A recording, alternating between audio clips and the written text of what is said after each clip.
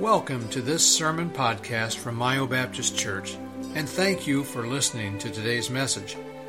We pray that God's Word will be an encouragement to you and a reminder that the Bible has all the answers to living a successful and fulfilled life. Again, thanks for listening. We now join the service in progress. You tried to trick me, didn't you? You knew I was starting to get up. I thought you'd come to the end. I started to get up. I thought, no, she's going to continue. Yeah. Colossians chapter 3. I'm calling tonight's lesson Dress for Success, and you'll understand what we're talking about in just a second. We're teaching through the book of Colossians. And as was Paul's custom, the first half of Colossians, chapters 1 and 2, was pretty much doctrinal. It's pretty much theological. He's laying the groundwork for what he then teaches in chapters 3 and 4, which is everyday practical. Now, when he started the everyday practical stuff, the first thing he did, and we covered this last time, first thing he did was, now that you know that you're a Christian, and you know your sufficiency is in Christ and all of that, you have the Holy Spirit, what he's teaching us in chapters 3 and 4 is your life ought to show that. It ought to be revealed in your life. And in our last lesson, he went over the things that ought not be in our lives. And he listed those things. Remember that in our last lesson? And our duty, our responsibility then is to examine our hearts and see if any of those things are in our lives. And then, with his help, remove them if they are. Well, tonight, he now goes into things that should be in our lives. Last week, things we needed to get out. This week, it's about things that we ought to have in our lives. And I want you to examine your hearts tonight and ask yourself, are these things in my life? And if not, with his help, make sure you develop them. Make sure that they become a part of your life. We're in Colossians chapter 3, verse number 10. And we'll be reading verses 10 through 14. That's our passage for consideration this evening. In verse number 10, he says this. Now he's talking about, he's being positive now. And have put on the new man, which is renewed in knowledge after the image of him that created him. Where there is neither Greek nor Jew, circumcision nor uncircumcision, barbarian, Scythian, bond nor free, but Christ is all and in all. And then verse number 12. Put on, therefore. Now these are character traits that ought to be in our lives. And if they're not, that's a problem. Put on, therefore, as the elect of God, holy and beloved, bowels of mercies. That should be in your life. Kindness, humbleness of mind, meekness, long-suffering, forbearing one another, and forgiving one another. If any man have a quarrel against any, even as Christ forgave you, so also do ye. And by the way, one other thing he says, and above all these things, put on charity, which is synonymous with love, which is the bond of perfectness.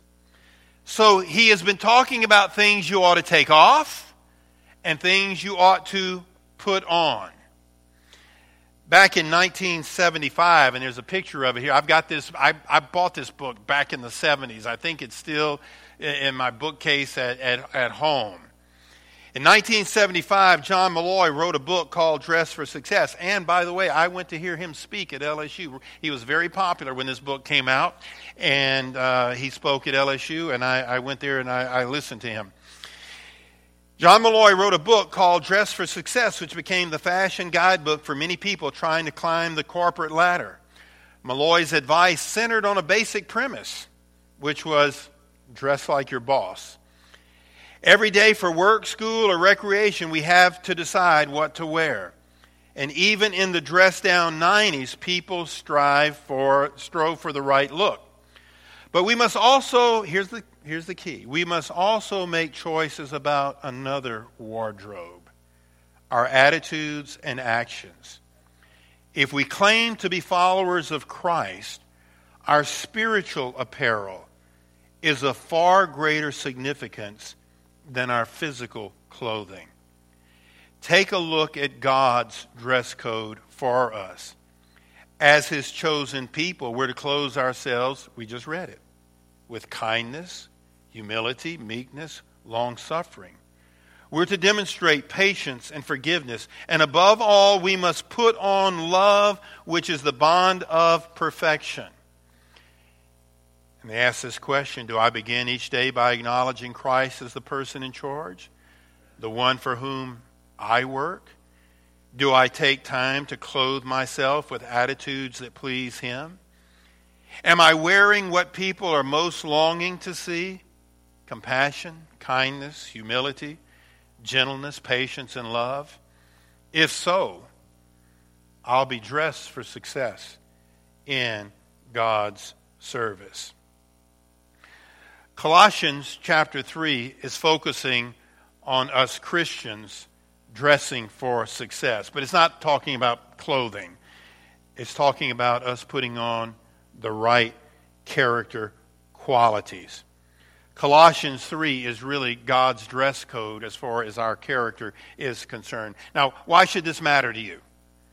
Why does it matter? Why is it important for you to be here tonight? Why is it important for you to hear what God has to say about the attitudes and the character traits that you ought to have? Well, consider this. When we don't put on the new man and we live under the influence of the old man, remember last week we talked about the old man. We ought not have things like fornication, covetousness, anger. When we don't put off that, we live in a world of drama, tension, suspicion, hurt, and disappointment. Think about it for a second. If you have that old clothing that you're supposed to be getting rid of, things like fornication, covetousness, anger, which was named in our last message.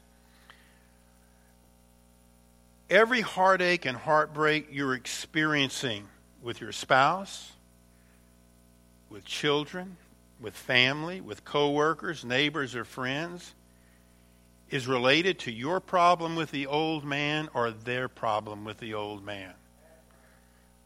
All the problems that we have, to a great degree, is related to the fact that we haven't taken off the old man as Paul instructed us to do here in Colossians.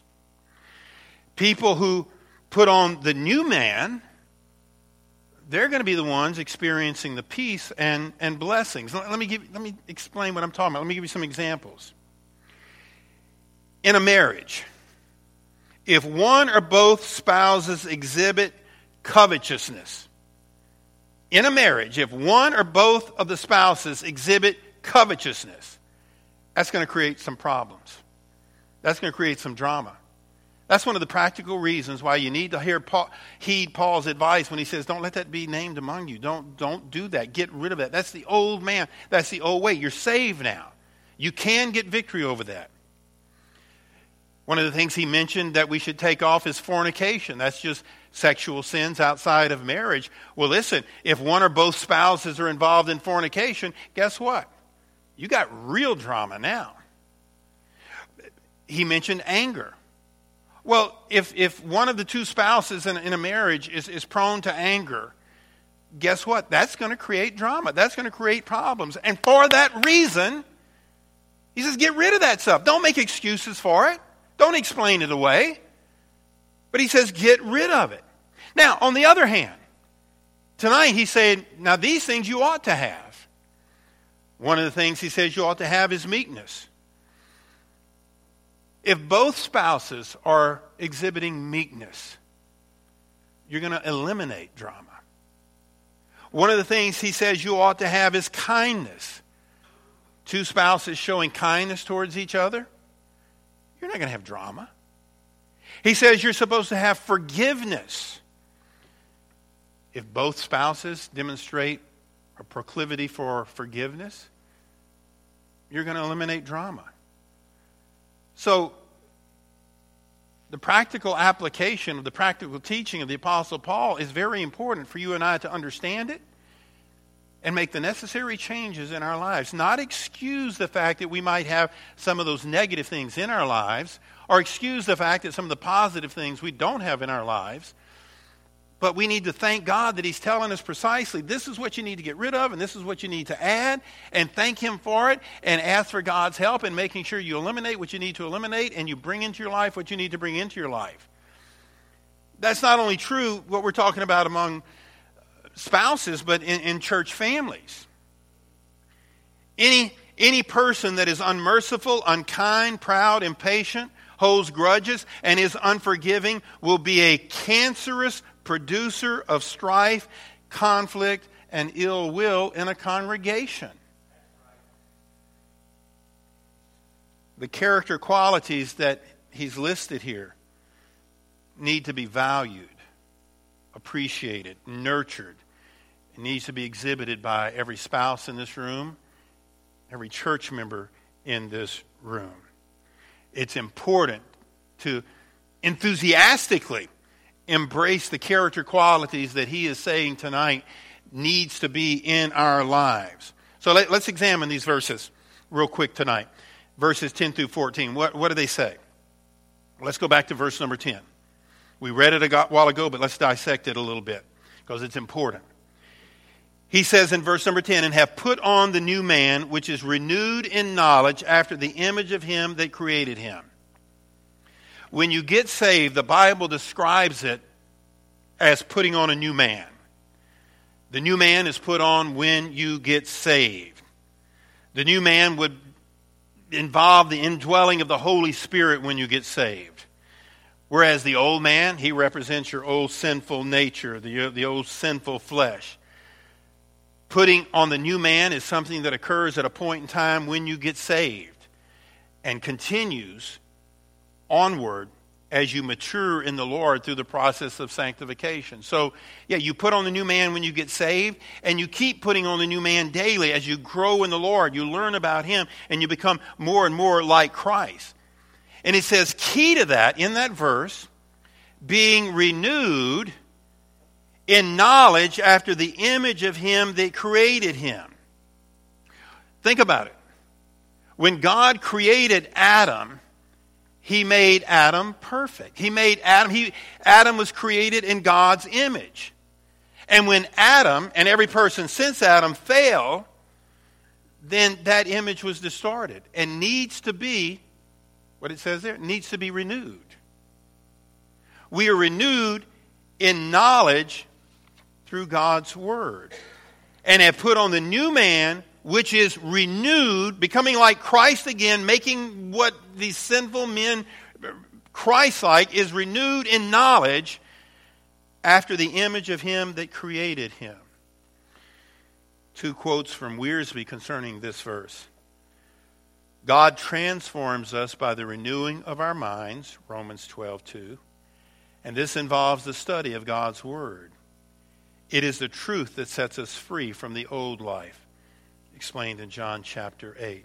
And another quote from Wiersbe, we are formed in God's image and deformed from God's image by sin, but through Jesus Christ we can be transformed into God's image. So it is to our advantage and the blessings of the Lord that once we're saved, we put on the new man, and we do it daily. I mean, Paul said, I die daily. He knows that it's a daily battle for us Christians. And then he explains part of the reason for this. Where in verse number 11 he says this, where there is neither Greek nor Jew, circumcision nor uncircumcision, barbarian, Scythian, bond nor free, but Christ is all in all. One of the great blessings of being a new man is the breaking down of barriers that divide men and create animosity among men. Being a new person brings people together. You see, if we're made in the image of God, we are aware of the Trinity, hard to understand, but we accept it. And we know the Trinity is in perfect harmony. That's important to God. More about that in a second. He wants us to be in harmony with one another. And one of the reasons we grow is to be like Christ. And in being like Christ, believers are brought together. We are not divided. The old sinful nature divides people. You know, I'm from the old South. And I remember, Pat, I don't know if you would remember, or Mabel, if you would remember, I remember white water fountains and black water fountains. You don't remember that? Pat, do you remember that? I remember white entrances and black entrances. I remember in Delmont Village, we're talking a language that only we understand here, Walgreens, I think it was a Walgreens, they couldn't eat at the soda fountain or whatever. I remember it was a big deal when they did for the first time. See, man's old nature divides us. But God brings us together. Here's another quote from Wiersbe. Human distinctions and differences should be no barrier to holy living in the church. In Jesus Christ, all human distinctions disappear. For example, in Christ there are no nationalities. That's why he said neither Greek nor Jew. In Christ there are no religious differences, circumcision nor uncircumcision. In Christ there are no cultural differences, barbarian or Scythian. In Christ there are no economic differences, bond or free. He says we get saved and we become like Jesus Christ, so we'll be unified like the Father and Son and the Holy Spirit are. And it's not there in Colossians, but in Galatians chapter 3, Paul added there is neither male nor female, and thus erase even differences between the sexes. So one of the wonderful things about being saved and being born again is having this unity one with another. It's a wonderful thing to be a part of a church where people are unified and they love one another and appreciate one another and they're brought together. That's what he's talking about. And therefore, he says in verse number 12, put on therefore, okay, if we're going to achieve this unity, if we're going to achieve harmony, put on as the elect of God, that means selected. It's the Lord's will that everyone be elected, but not everyone receives the Lord. He says, as the elect of God, holy and beloved, here's the traits that he wants exhibited, that we have to put on. We have to do our part. Bowels of mercies, kindness, humbleness of mind, meekness, long-suffering. These are the character qualities. Let me give you this quote. Put on. This verse shifts from the negative, lay aside, to the positive, put on. With the stripping off of the old nature, there has to come a new nature, the new man. We have laid aside the old garment, the hand-me-down rags from Adam, and have put on the new garment, the new man in Christ. And that's why it's so important to be at church. You know, folks that aren't here tonight, they're not hearing this. And I'm sure there's people that have good reason for not being here tonight. I'm not trying to shame anybody for not being here. But the point is, that's why I encourage you to be here. Because we need to be reminded of this. Because our old nature wants to fight back. And we want to fight with our spouse. And we want to fight with somebody at church and what have you. And we learn from God's Word, and we're reminded in God's Word tonight that, no, that's not what He wants. And He lays out for us in detail the character traits and qualities that are to be developed in our lives. So if you're experiencing a bad relationship with a spouse, family member, co-worker, or what have you, understand God's telling you the character traits that will improve that relationship. And He lists them. Bowels of mercies simply means tender feelings of compassion toward one another. Kindness. This ought to be seen in us on a regular basis. Is the friendly and helpful spirit which seeks to meet the needs of others through kind deeds. Humbleness of mind means don't try to be a big man. He who thinks this is what Spurgeon said, he who thinks himself big has not yet learnt the true spirit of Christianity. For us to achieve that harmony that is such a blessing in a home, such a blessing in a marriage, such a blessing in a workplace and in a church, there's got to be meekness. Describes the quality of not being overly impressed by a sense of one's self-importance. And then long-suffering is the ability to hold one's feelings in restraint or bear up under the oversights and wrongs afflicted by others without retaliating. It is manifest by the quality of forbearance under provocation. And then he goes on further in verse number 13, says this, forbearing one another and forgiving one another. If any man have a quarrel against any, even as Christ forgave you, so also do ye. Forbearing one another means to make allowances for each other's faults, or simply stated, it means to put up with each other. And forgiving one another means to just what it says, forgive. Spurgeon says this. Spurgeon exhorts us to forgive as we have been forgiven by God, just as readily, just as freely, just as heartily, just as completely. That's the way God has forgiven us. And Spurgeon gives us a poignant reminder that as God forgave us readily, freely, heartily, and completely, that's the way we should forgive others. And I ask you, is there anyone that you hold a grudge with tonight? That you're angry with, that you're bitter toward? You're living in direct violation from God, and all that's going to create for you and them is drama. That's not to be named in a Christian's life. It's to be kindness and compassion. And then he concludes by saying, and above all these things, put on charity, which is the bond of perfectness. He concludes by saying, most importantly, make sure you love people. When people love one another, it will bond them together. John MacArthur says, and I quote, love is the most important moral quality in the believer's life, for it is the very glue that produces unity in the church. Believers will never enjoy mutual fellowship through compassion, kindness, humility, gentleness, or patience. They will not bear with each other or forgive each other unless they love one another. Have you noticed something interesting about the list that he gave us tonight? The clothes we're supposed to put on, how we're supposed to dress for success? Those character qualities in this passage are all relational. Every one of them deals with relating to other people. The meekness, the kindness, the patience or the long-suffering, that's all dealing with how we interact with other people. That's real important to God. You know, what parent doesn't hurt to see his children quarreling among themselves, as children or as adults? What parent doesn't ache over the fact that maybe two of the siblings haven't spoken to each other? I like this quote. Each one of the qualities mentioned in this passage express themselves in relationships.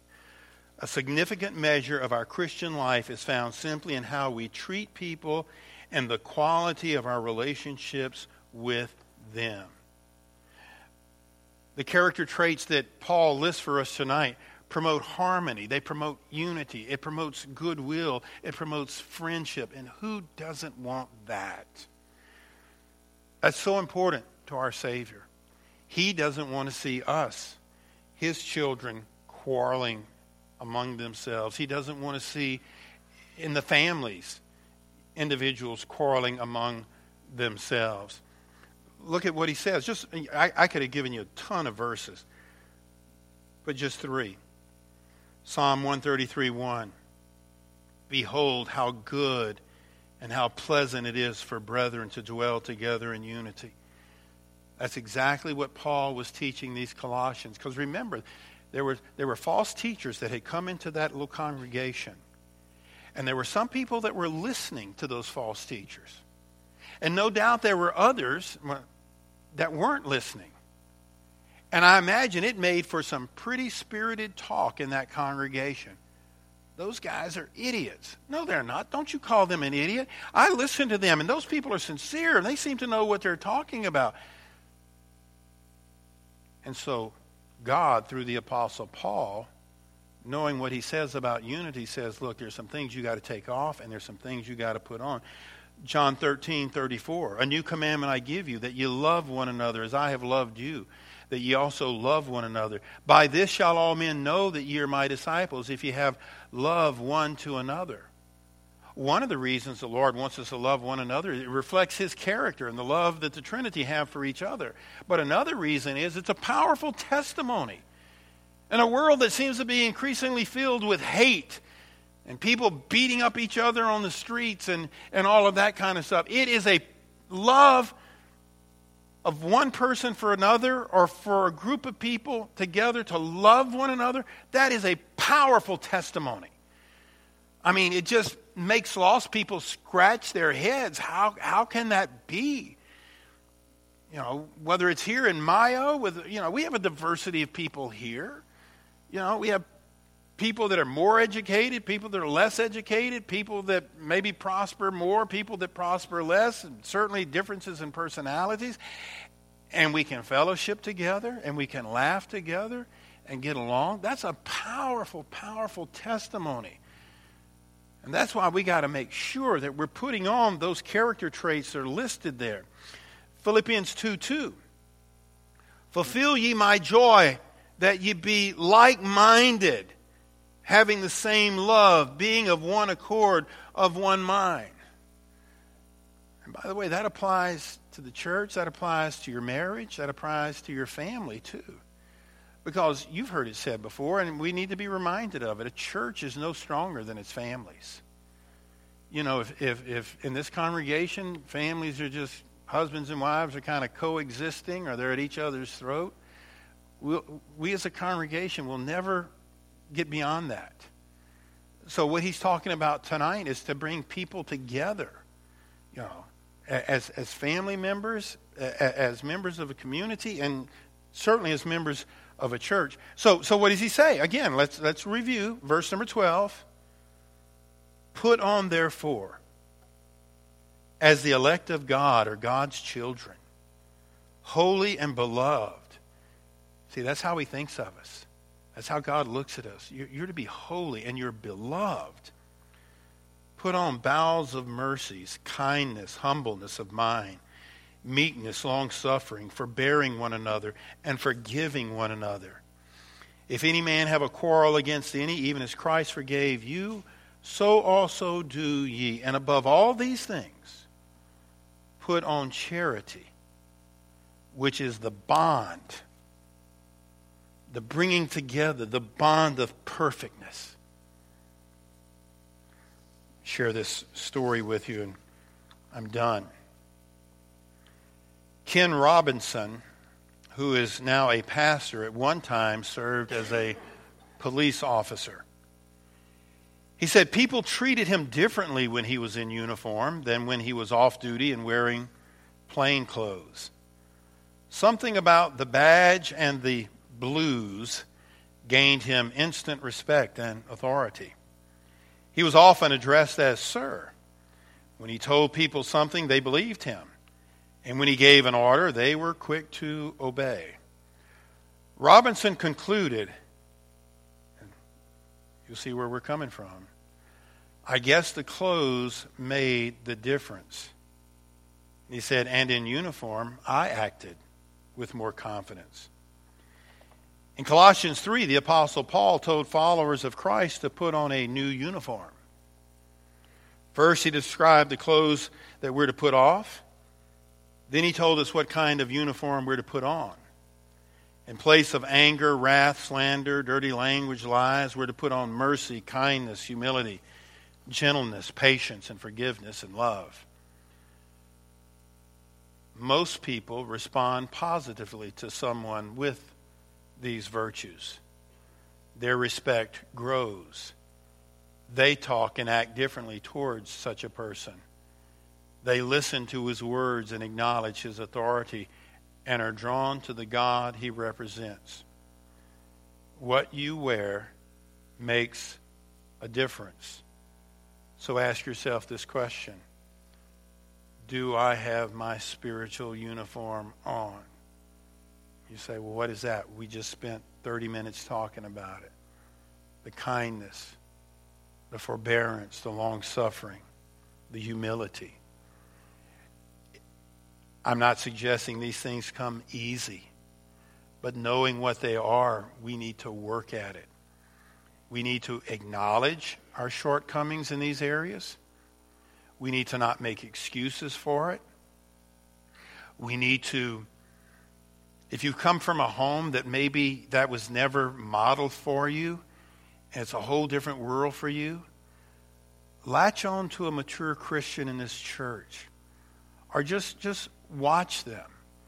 You know, there's a man here tonight that told me several weeks ago, maybe a couple months ago, that's relatively new to getting in church or getting back in church. And this is a good thing, he said. He said, I watch the men in this church.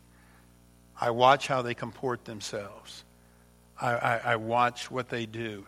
And he meant that in a complimentary way. It's not like he was trying to dig up dirt on somebody. He meant that as a compliment to those men.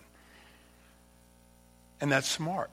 Because maybe you were just brought up in a home with, it was just the old man, the old clothing, the old rags. Nobody was dressed for success, and it showed. But you've been saved. And now you're to be recreated and renewed in his image. And then you can pray, you know, and you can ask God to help you. You might have a problem with temper. You might have a problem with pride or whatever it is. But I guarantee you that is always going to be the source of drama in just about every relationship you have. It's going to happen at home. It's going to happen at work. It's going to carry people with anger, people with pride. It cuts across all the social strata in your life. And you want to see the drama in your life reduced substantially? Just determine, I'm going to put off the old man. And with God's help, I'm going to put on the new man. And you can do it. You can do it. And it'll bring blessings to your family. It'll bring blessings to our church family. Thank you for listening to today's message. We hope that the service was a blessing to you and that you were encouraged by God's Word. If you have any questions about Myo Baptist Church, please contact us anytime. You can find contact information on our website at myobaptistchurch.com. Thanks for listening.